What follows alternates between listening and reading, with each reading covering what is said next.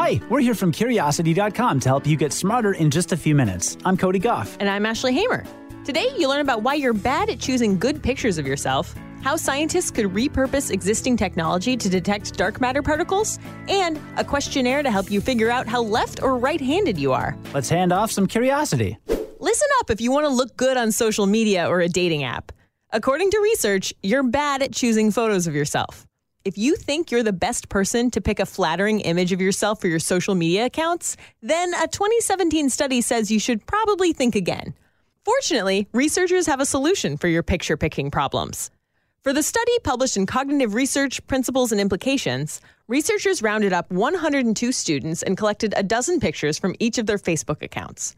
The students then rated each of their own pictures on a scale from 1 to 10 in categories like attractiveness and confidence. Then 160 strangers rated the same pictures in the same categories. The rankings did not match. The pictures that the students thought were the best ones of themselves actually ranked less favorably among strangers, and vice versa. Which means that if you want to pick the best picture of yourself, then you should ask a stranger to do it. Believe it or not, several dating sites have already figured this out. In 2016, the dating app Tinder started using an algorithm to choose users' profile pictures for them, based on which ones got the most right swipes. So why are we so bad at choosing the best ones? Researchers have a few theories. For one, they say, what we know about ourselves creates a bias when interpreting our own facial expressions. For example, if you know you're trustworthy, you'll automatically see a trustworthy person in your photo. This mismatch could also be due to something called the better-than-average effect, or the way you tend to rate yourself more positively than other people. And your preconceptions of yourself make it hard to differentiate the quality of one photo over the other. To you, it's 12 different photos of the same person. To strangers, 12 pictures tell 12 different stories. Whatever the reason, it seems that if you want the most flattering photo of yourself, you'll need to enlist the help of some strangers. I did something like this for my headshot. Cody, you remember when we did that headshot session, and I got tons and tons of headshots back with my face all in slightly different positions, slightly different expressions. And I looked through, it was like 300 photos or something. And I picked maybe 10 that I liked okay. And then I just passed them around the office and I showed them to my boyfriend. And the ones that people thought were the best were absolutely not the ones I would have chosen. But you know what I did? I thought about the research. And now if you go to curiositydaily.com, that's the one that I use. Yeah, if you've never been to a professional headshot session for an acting headshot, you will literally get hundreds back. You've got to sift through them. And that's why a lot of people do this. They stick them on Facebook and they're like, look, here's a bunch. Tell me what the top ones are. You decide. It's a great way to go about it. We might be able to crack the mystery of dark matter using technology that we use to detect gravitational waves in 2016. Kind of hard to believe considering my 3-year-old laptop barely even turns on. But as reported by Universe Today, a team of Japanese researchers say in a new study that we could use laser interferometers to look for a major candidate particle in the hunt for dark matter. I'm talking about WIMPs. WIMP, WIMP, is an acronym for Weakly Interacting Massive Particles. Those are theoretical elementary particles that interact with normal matter only through weak interaction.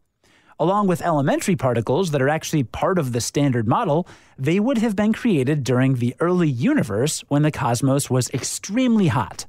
WIMPs are basically the microscopic candidate particle, as opposed to the other major candidate, the much larger, massive, compact halo objects. In order to find WIMPs, the research team proposes a new research method that takes advantage of recent advances in gravitational wave detection. Using the same method we use to find ripples in space-time, they argue that WIMPs could also be detected for the first time.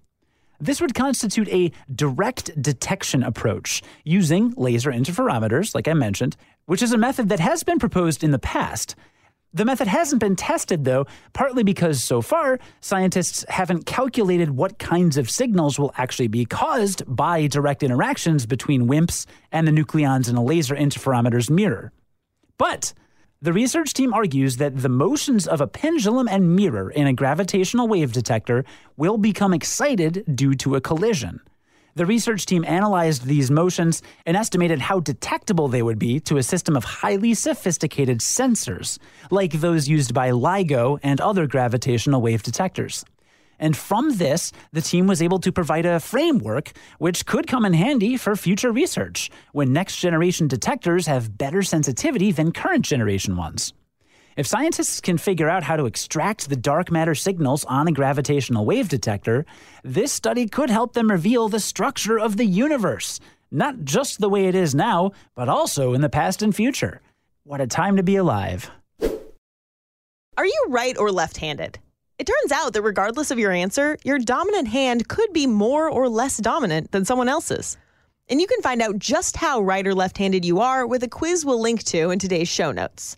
But first, why are some people left-handed in the first place? The short answer is that scientists aren't totally sure, but it's probably genetic.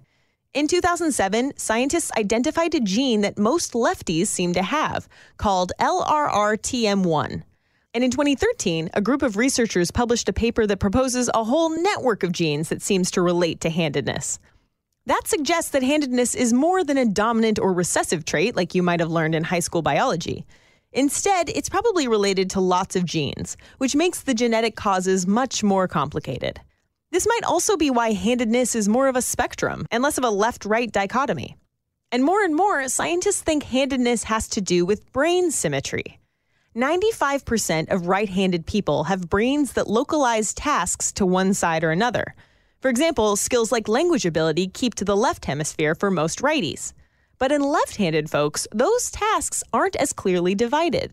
Only around 20% of lefties split tasks along hemispheric lines.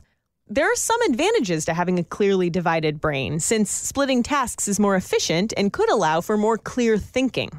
But when both sides work on tasks together, that may lead to greater creativity. Just ask Albert Einstein. Studies of his brain found that it didn't localize tasks all that much. Some studies have even shown that lefties have more developed right brains, they're better at spatial reasoning, and they can even have strengths in math, architecture, and leadership. Anyway, the point is that your hand dominance is probably not as simple as you think.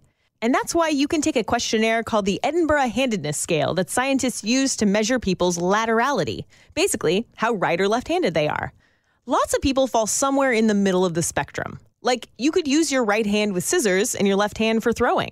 And that could have to do with genetics or with how scissors are made. So give yourself a hand.